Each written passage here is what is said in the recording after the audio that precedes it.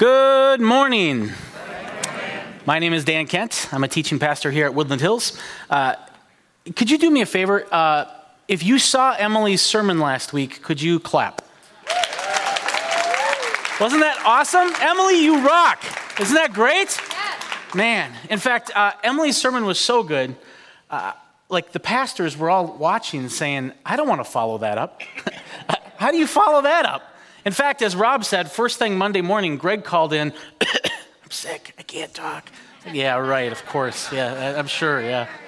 No, I'm just kidding. He really is sick. In fact, he did join us on Monday morning at our team meeting, and this is kind of what he sounded like. If you take a toad and you force a toad to smoke 100 cigarettes and then teach it to talk, that's what Greg sounded like. So I think he's doing a little bit better, but he does still need our prayers, and I know he appreciates that. But, you know, in listening to Emily's sermon, she talked about looking at Matthew 6:25 about do not worry through the lens of an anxiety disorder. I mean, how do you hear Jesus' teaching not to worry when that's what you do? You worry. And it was a great sermon, and please watch it if you haven't seen it yet. But what I kept thinking about while she was preaching is courage. And in particular, her courage, because first of all, just for coming up on the stage and sharing some of those things about herself, that takes a lot of courage to do that. And I know there's a lot of stuff I won't share up here because it's really scary. And she did that, and that's very courageous. But also the fact that she lived in Sudan for a long time. It's not America there. It's different there. It's a scary place to go if you're used to living in a place like this. And going into protests with water, that's very scary. I don't even have an anxiety disorder, and I don't know if I would want to do those things. And so I just kept thinking, wow, she's very courageous. And so I started thinking about the relationship between courage and worry, courage and fear, courage and anxiety. And of course, as I was thinking about that, I was thinking about the martyrs. And a martyr is basically somebody who is killed for their beliefs. And the Christian martyrs, in particular, are known for a certain thing. And as I talk about these martyrs, it might be a little macabre. It's a little violent. So just be warned, I don't want to shock anybody with these stories because they're kind of gross. But the Christian martyrs, in particular, were known for their joy when they were being killed. And a lot of times these killings were very public because here's what the strategy was in these martyrdoms. The strategy was, okay, I'm a leader of a kingdom, and here's this religious uprising who's starting to influence a large portion of my population. I need to send them a message that this is not okay. And so they would take some of the hot shots from the movement and they would put them up on a post and they would light them on fire for all of their followers to see. This is what happens. Back off is what the leaders would say. And so they would do this terrifying death to scare these leaders into recanting from their beliefs and to stepping in line with whatever kingdom they were in. The problem with that, though, is that Eusebius, who's a 4th century historian, what he said was when the pagan leaders tried to do this with the Christians, it backfired. Because they would tie these Christians to a post and light them on fire, and they would start singing and praising God and preaching to the people that were watching. And so instead of creating terror, they were creating enthusiasm for Christ. And so Eusebius said that these pagan leaders were just beside themselves, and they were frustrated that they couldn't terrorize these Christians. And I just think that's so amazing. And you see this throughout Christian history over and over and over again. One of the popular stories, I think we've shared it here a few times, is about Dirk Willems. And Dirk Willems was in the 1600s.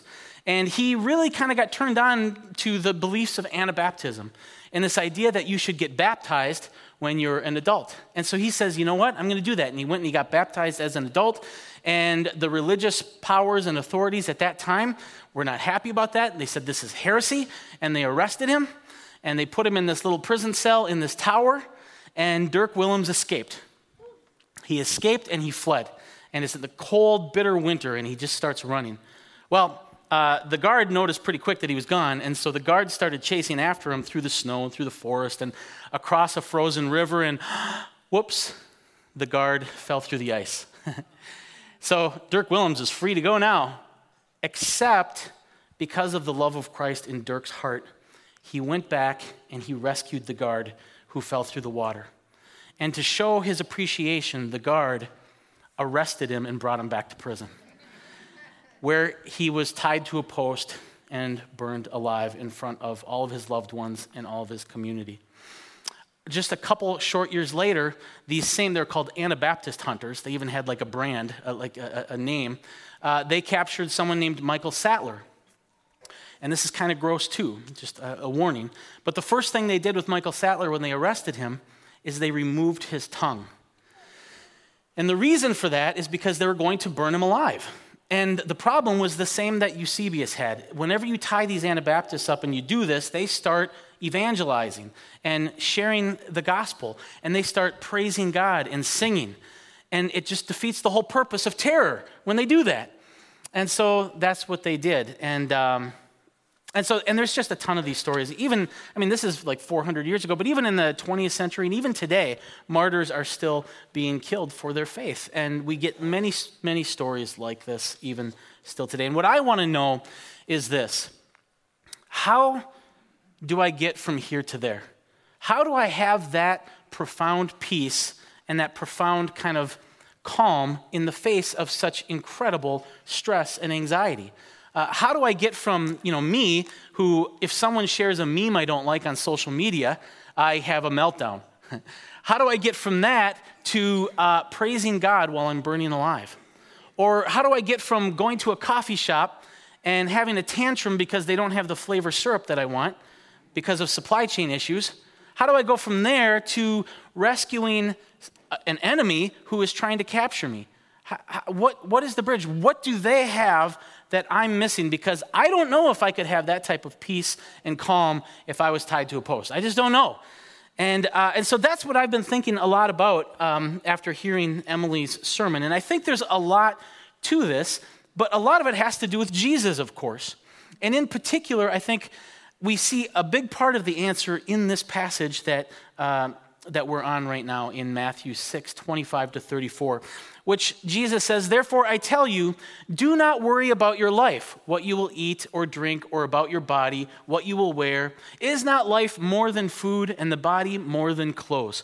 Look at the birds of the air. They do not sow or reap or stow away in barns, and yet your heavenly Father feeds them. Are you not much more valuable than they? Can any one of you, by worrying, add a single hour to your life?"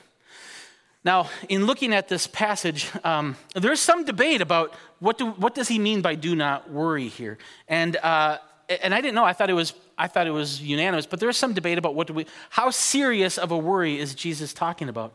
And as I've read through some of the commentaries and done my own research, I'm of the opinion that what Jesus is talking about here is a pretty significant worry. Like the type of worry that gnaws at you, and you can't stop thinking about that worry. It's like a fearful worry. It's a worry that gives you trouble sleeping. That's how serious this worry is. And he's talking about worry about very basic survival needs, food and clothing. And this wasn't like, should I wear the red dress or the blue dress? So that's not the type of clothing stress that he's talking about here. He's talking about survival. He's talking about like protection. A lot of the people that he's talking about are homeless. Their clothing is their home. And so he's talking about something that is just core to their very survival. And so when he says, do not worry about these things, if you listen to that and you say, man, that sounds kind of absurd not to worry about such basic things, they thought it was absurd probably on an even bigger level. What is going on here? What is Jesus saying when he says this? Well, in order to kind of figure this out, I wanted to figure out, okay, what could he not be saying, first of all? And I think that what he's not saying, at least, is this, that he's not calling us to be emotionally numb. When he says, don't worry, he's not saying like, just don't have any emotions. That's not what he's saying, because Jesus was a very emotional guy. You see him in the Gospels just shortly after at Lazarus' funeral, and he starts weeping. Even though he's just about to resurrect Lazarus and bring him back, he's still overcome by the emotion of the moment. You see him time and time again. He sees the crowds and he sees how harassed and helpless they are. And the text says that he's moved to compassion and pity. Jesus is very emotional. So when he says, do not worry, he's not saying don't have emotions in your circumstance. That's not what he's saying. Nor is he saying be apathetic about the dangers of life. He's not saying, hey, don't worry about it. when there are things to worry about. He's not saying that either, because we see Jesus, he takes all sorts of precautions. He flees from the adversaries when they're coming after him at certain times. And so he's not really saying that either. So what exactly is Jesus saying in this passage? This is what I think. This is how I've made sense of it. I think what Jesus is doing here is he's going after a deep, deep fear inside of us. He's going after an ancient fear. He says, do not worry about your life. In other words, he's going after the fear of death. That's what he's pushing back against, this fear of death. You have to push back at that, because that fear of death, it is an ancient beast that has harassed people since the beginning. You see this all the way back at the very beginning of the Bible, when Adam and Eve are kicked out of the garden, and now suddenly they're going to experience death, and they know death is coming. At that moment, when they're kicked out of the garden and they fall, they immediately have this inherent scarcity. They carry it with them every moment of their lives. Inherent scarcity. I only have so much time because I'm going to die. And that reshapes everything that a person thinks, how they experience all their moments, and it affects us even still today. And not only is it historically ancient, but it's also physically ancient, because this fear of death, it emerges from our amygdala, which is at the base of our brain, closest to the limbic system, which is the oldest part of our biological system. It is deep. The amygdala, the fear in the amygdala wants to control you. It wants to help you survive. It wants you to be self-reliant. It wants you to survive. And so it wants to control you. And it can cause a lot of problems because it wants to control you, and Jesus is pushing back on that. There's a lot of this throughout the Bible. Hebrews 2:14 talks about the fear of death and how we can become slaves to it, and I think that's what Jesus is going after. In fact, we know that this fear controls us, and we also use it to our advantage. And this is why you see every other week, maybe even every week nowadays, you'll see some story about some hostile country somewhere who's testing a missile. We've had missiles for 70 years. We don't need to keep testing these things. We kind of know how they work now, for the most part. What they're really saying there is not, let's test this missile to see if it works. They know it works. What they're really saying is, look what we have. Don't mess with us. Be afraid. That's what they're saying. In fact, even Russia, I think it was last week, one of their military leaders said that, hey, we might escalate to nuclear war over Ukraine. Now, and that's possible. And we live in a country that dropped atomic bombs, and that's horrific. And that is a real scary possibility, of course. But at the same time, what I know about military strategy, it's not a good idea to tell your adversary what you might do. I don't think that was the point of him saying that. The point of him saying that was, be very afraid, is what the point was. He's trying to get people to do what they want him to do. And it's not just big global stuff either. We see it all the time in the media. Are you getting enough protein? That's maybe I'm not getting enough protein. And I don't know if you ever go to a health club, but you see these guys who are like all muscles and 400 pounds, and they've got that 2-gallon jug of protein shake. And I always think, you have enough protein, man. That's not your problem. You've got protein already. You don't need more. But there's so many examples of this. Here's one that I always think about. Are you living up to your potential? That's one that, I always wonder, could I be doing more? Could I be doing something better? Could I be helping something more? Are you saving enough for retirement? All of these fears, if you reverse engineer these fears, if you dig down deep beneath these fears and follow them down, I think what you find, what's really driving these questions is this fear of death. And it's not just like as simple as the fear of death. A lot of times the fear of death comes around masquerading as other subterranean, that's the word, subterranean fears that are down deep underneath the soil. Like, for instance, you might find that it's self-preservation that is driving your fears, which is just another way of saying I don't want to die. Or it might be that you're hoarding stuff, which is just another way of saying I want enough resources so I don't die. Or it might be that you're driven by opportunism, where you might feel compelled to steal something because it's there. because you might not get another chance and you might need that and it might help you survive. A lot of this is just the fear of death. Even things like self-esteem and looking for meaning in life, if you reverse engineer these things underneath, you'll find the fear of death. And so, and it comes out in really little ways too. Like a couple days ago, I think it was Wednesday, it doesn't matter. But Barbara, who's my lovely wife, and I got to tell you, I took my wedding ring off to take a shower this morning, and I forgot to put it back on. And so Barbara was kind enough to make a wedding ring on my finger here with a marker. And she lights up my life, And she's actually on lights, that's why, no, what was I saying? Oh yeah, so she confronts me. She said, Dan, boy, you've been complaining a lot lately. And I thought about it, I'm like, you're right, I have been. I've just been like a total crybaby. I've just been complaining. And I thought about it, and usually it's about the weather. And if you are in Minnesota, you guys know that this has been a really crummy couple months. And it's been like 2 months of just clouds. And I think like 5% of the time between now and like March 1st has been cloudy. Or it has been sunny. 95% of it has been cloudy. And it's been rainy, it's been colder than average, and I've just been complaining about it. And when she told me, Dan, you've been really complaining a lot. Well, I thought about that. And as I thought about that, you know what I discovered? Beneath my complaining about the weather, I was actually feeling like I was dying. I feel like I'm dying. I feel like, especially since the pandemic, I've been so sedentary. There's been the amount of sitting I do now compared to before 2020 is like 10 times more sitting around. And I want so bad to go outside in the sun and to exercise and to run and to be healthy again. And when you have these chronic gray days that are cold and rainy, it feels like there's a force that's trying to kill me. It's trying to keep me from thriving and being vital again. And so even my complaining about the weather, deep down, there's a fear of death under that.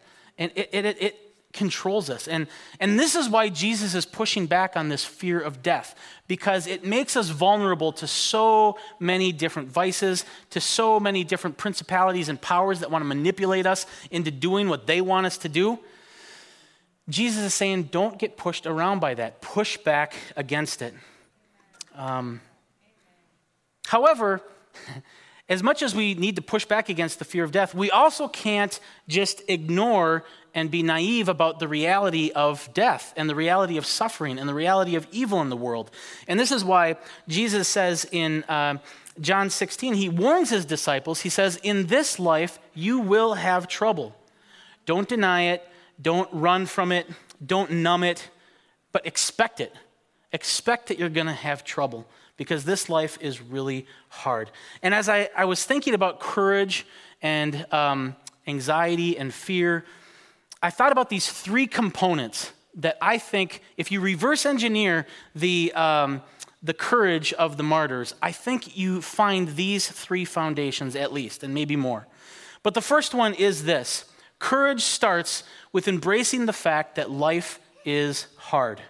You have to embrace that. Before Jesus' arrest in the Garden of Gethsemane, it says that he was distressed and troubled. And he turned to his disciples who were with him and he said, I am so overwhelmed with sorrow, I feel like I'm dying. That's what he said. He was feeling that life is hard in a big, profound way. His disciples didn't say to him, well, Jesus, whatever happened to do not worry about your life? Where did that go all of a sudden? His disciples didn't say that. So what's going on here then? Well, this is what I think. If you look at what Jesus did, I think it is really enlightening. What he does is that he dwells in his distress. He embraces the reality that life is hard. He dwells in that distress, but he does not let the distress control him. He has the emotions of the moment, but he is not had by the emotions of the moment. Instead, what he says is, even though I feel like I'm in so much distress and sorrow that it's killing me, not my will, but your will be done, Father. And he gets up and he goes and he does God's will despite the horrific experience that he knows he's about to experience. And in doing that, he demonstrates this profound courage in the face of such terrible circumstances. And I think we see this in the martyrs also. It's not like the martyrs weren't afraid. Of course, the martyrs were distressed and sorrowful. Who wants to be burned alive? Especially in front of their loved ones and their community. Of course they were distressed and sorrow, but they did God's will the best they could in the face of that. And I think that's what we are called to do also. Not to be ignorant or naive about the distress and sorrow that we have, but to do God's will even in the face of it. And it really does start with this idea that life is hard. And I think it starts there because, boy, we, especially in America here, we are so good at denying how bad life really is. We have so many different fancy distractions to distract us from the horror of the world that it just gets so easy to hum a happy tune even when the world is as bad as it is. And the problem with that, I think, is this, and there's probably a lot of problems with that, but one problem with that is this. I think the more that we numb ourselves and ignore the bad of the reality, the more insensitive we become to the good news. That is, the good news isn't that tantalizing to us if we aren't aware of the badness of the situation that we actually exist in. And it's only when we embrace the reality that life is hard, or as Greg likes to say, and I love this phrase, embrace the suck, that now suddenly we can see the liberation in the good news that Jesus brings. And so we have to face the fact that life is hard. And I got to say, in that spirit, in facing the horror of life, there's this picture that I saw not too long ago. And what this is this is a box of wedding rings from Buchenwald concentration camp from World War II. And when I saw this picture, I was struck with this kind of haunting horror in looking at this. And as I thought about that reaction, I mean, obviously it's horrific. All those people were killed, and these are their wedding rings, you know? And as I thought about that, and I thought about my own reaction, I started to dig into that a little bit. And I think what I see there is probably my greatest fear. And that is the fact that each one of these wedding rings represents a person that we don't know. They were just snuffed out. We have no idea who they are. And they died, and we don't know who they are, and they died with no glory, no meaning. We can talk about Michael Sattler, and we can talk about Justin Martyr, and we can talk about Dirk Willems and their courageous faith in front of the crowd, and that's amazing, but how much harder is it to just die meaninglessly? Or as Miroslav Volf put it, to have a fruitless self-donation, where you just die for no reason and people don't even know. That is so scary. So, however we make sense of the courage of the martyrs, we also have to make sense of how can I have courage? How can I pursue the teachings of the Sermon on the Mount? How can I live for others in the face of a reality where there's a good chance that I will die a meaningless death? There's a good chance that my death won't inspire a crowd. It'll probably just be a thud, an anticlimactic thud. How can I have courage in the face of that? And I think that we can. I really do. And so the second kind of component of courage is this. Yes, life is hard, but we are strong in Christ. Humans are shockingly resilient. I mean, it's amazing how resilient people are. And part of the kind of encouragement that we get from reading survival stories of Auschwitz or sexual abuse survival stories or drug abuse survival stories is that we see, wow, people are really capable of overcoming some pretty profound anxiety, some pretty profound circumstances, and a lot of times people can even thrive in the face of that. And it's so encouraging to us because we can see, maybe I could endure these bad things that I'm so afraid of too. And I've been lucky enough to work with torture abuse survivors, sexual abuse survivors, and each one of these people that I've known I've just never not been inspired by their resiliency. And so, man, we are strong. But not only is human nature strong, but Christians in particular have a particular blessed strongness, I would say. And that is this. Paul says in 2 Timothy 1:7-9 that those of us who are in Christ have a spirit of power, love, and discipline. And he says in light of that, join me in suffering, he says, because you can handle it, is what Paul is saying there. You can handle it. You are strong in Christ, is what he's saying. Romans 8:15, Paul says that when we are adopted into God's family, we are given a spirit that cannot be imprisoned by the fear of death. The fear of death cannot contain our spirit because we are strong in Christ. It's interesting, in the passage that we're looking at today in Matthew 6, Jesus says, think of the birds of the air. God feeds them, and that's true. God does feed the birds of the air, and I love all the songbirds, and it's great. But I have also thought about those birds, and the more I've learned about birds, the more I realize that their lives are tough. It's not easy being a bird, all right? They are, because of their caloric demands, they constantly have to be eating. They constantly have to be finding nourishment. And also, they also have to be constantly evading predators. And somewhere in that chaos and madness, they also have to reproduce and find a mate. It's not easy being a bird. In fact, I think that part of how God feeds these birds and provides for these birds is that he makes these cute little birds really, really tough and really, really creative. And that's what God does for us also. He makes us strong and strong in Christ.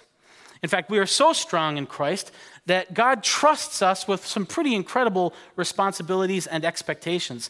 In John 14, even though we know Jesus does all of these miraculous things and these great teachings, and he's obviously, the Gospels are known for their miracles and the incredible things that Jesus does and says. But Jesus, in his mind, he looks at us and he says, you will do even greater things. We are really strong in Christ. We are really capable in Christ. At the end of Matthew, Jesus' last words in Matthew after he was resurrected is called the Great Commission, where he gives this profound responsibility to his disciples, and he says, go into the world and share the gospel with everyone. Baptize people. Teach people how to obey the things that I have taught. We are capable. We are smart. We are able in Christ. And then finally, the last one I want to share is just because I just found this a couple weeks ago, and I never knew it, and it's just like this gem. But in Romans 16:20, Paul says that in the end, God is going to trample Satan under our feet. We are going to trample Satan under our feet. We shouldn't be afraid of Satan. Satan should be intimidated by us. In Christ, we are intimidating. We are strong. We are powerful. And to be courageous, I think we have to know our own strength. We have to embrace that life is hard, but we also have to know that we are strong in Christ. But that's not enough. We need more than that. We also have to have a picture of God that justifies our courage. And I've done some research on this and looked at the role of a leader's morality and the how people follow to a leader's morality. And so what research finds is that a person who's on a team, whether it's like a military platoon or on a business team or on a sports team, if their leader is moral and they think that they're morally good, a person will devote themselves a lot more to the cause. So if your CEO or if your platoon leader or your team captain is a good person, you are willing to sacrifice more for that team. And that's true. That's just how we're built. When we can trust the leader, we will give more. And that is true infinite times over when it comes to how we picture God. And so we have to know that God is worth our courage. And we have to know, in other words, that God is good. And that's the third component of, I think, a courage that we see in Jesus and in the martyrs. And we've always said at Woodland Hills here that there's nothing more important about you than your picture of God. And we all have just a ton of stuff rattling around in our brains, but there's nothing more important up there than how you think of God. What's God like? That's the most important thing about you, because what happens is you will progressively and continually be transformed into whatever picture of God you have in your head. Our picture of God really does shape every moment of our life, even if it's unconsciously.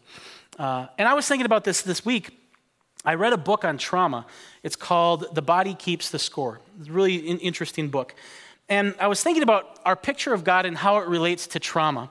And there's so many different traumas. There's a trillion traumas out there, and we've all probably experienced some level of trauma. And I thought about, well, how does your picture of God relate to healing from trauma? And this is what I thought about. Like, if you were to get a disease, or if you were to be assaulted, or if you were, hopefully not, but if you were to lose a child to cancer, or even something worse than all of that, you're going to be profoundly traumatized.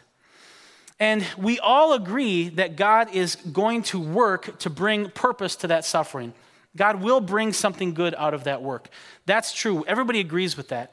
But how you picture God in all of that matters to your healing.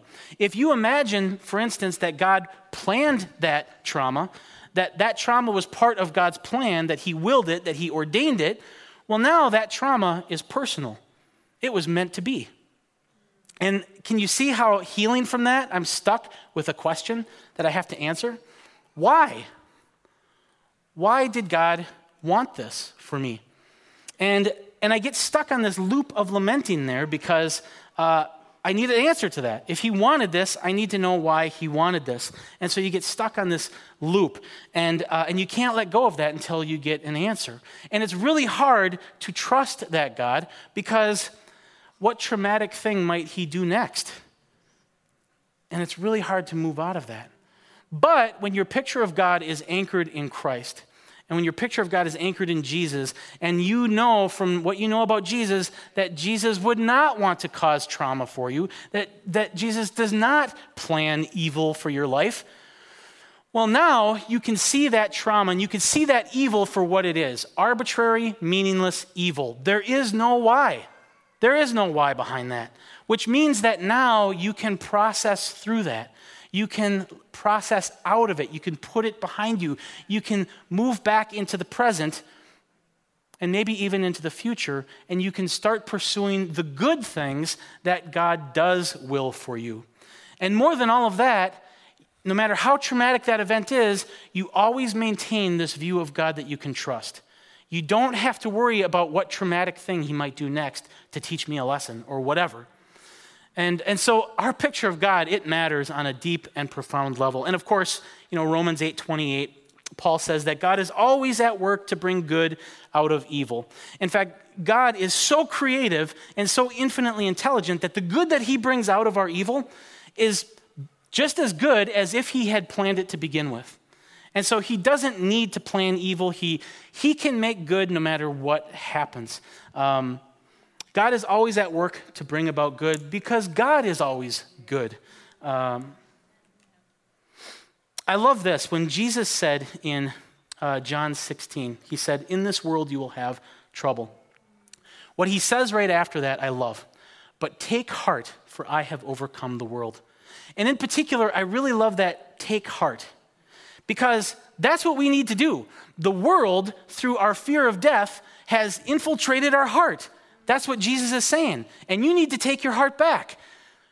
Your heart has been breached with all sorts of fears that don't belong there. And you need to push those fears out. You need to take your heart back. It's very proactive. I love that. And when you think about that in a proactive way, I think it becomes very liberating.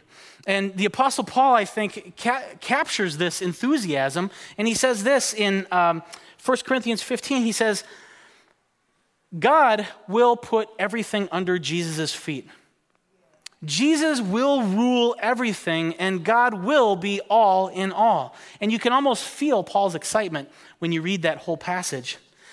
And that's, you know what that is? That's Paul taking heart. He's saying, look, things may be really bad, but I know that at some point, God will be all in all, and Jesus will rule. And I think, man, we can do the same thing. In the same way that Paul took heart and pushed back against his fears, and we can take heart and push back against our fears as well. We can shine the light of Christ on all of our fears in our heart. And think about it this way. Does Jesus cause disease? When you read the gospel, does Jesus cause disease? No, he heals disease, right? Okay, does Jesus invite demons into people?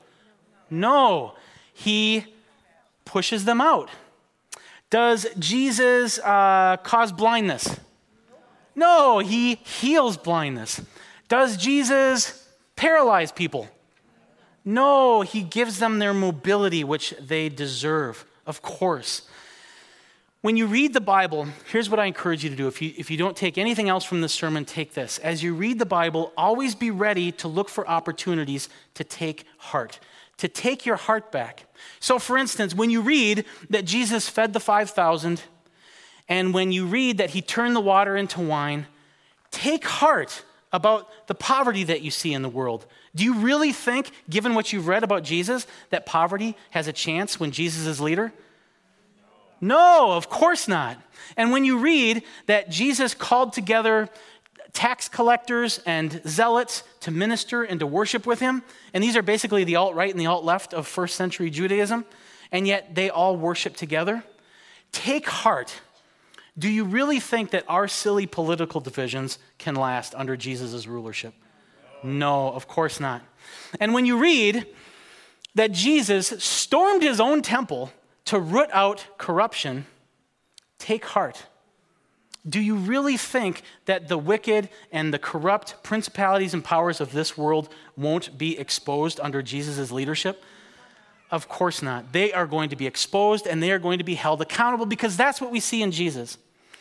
And finally, when you read that God is love, when you read that God is covenant love and God is a God of covenants, take heart. Do you really think that he's going to leave these love stories unredeemed?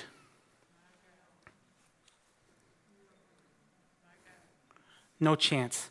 This box full of chapter 1s will be completed in God. Take heart.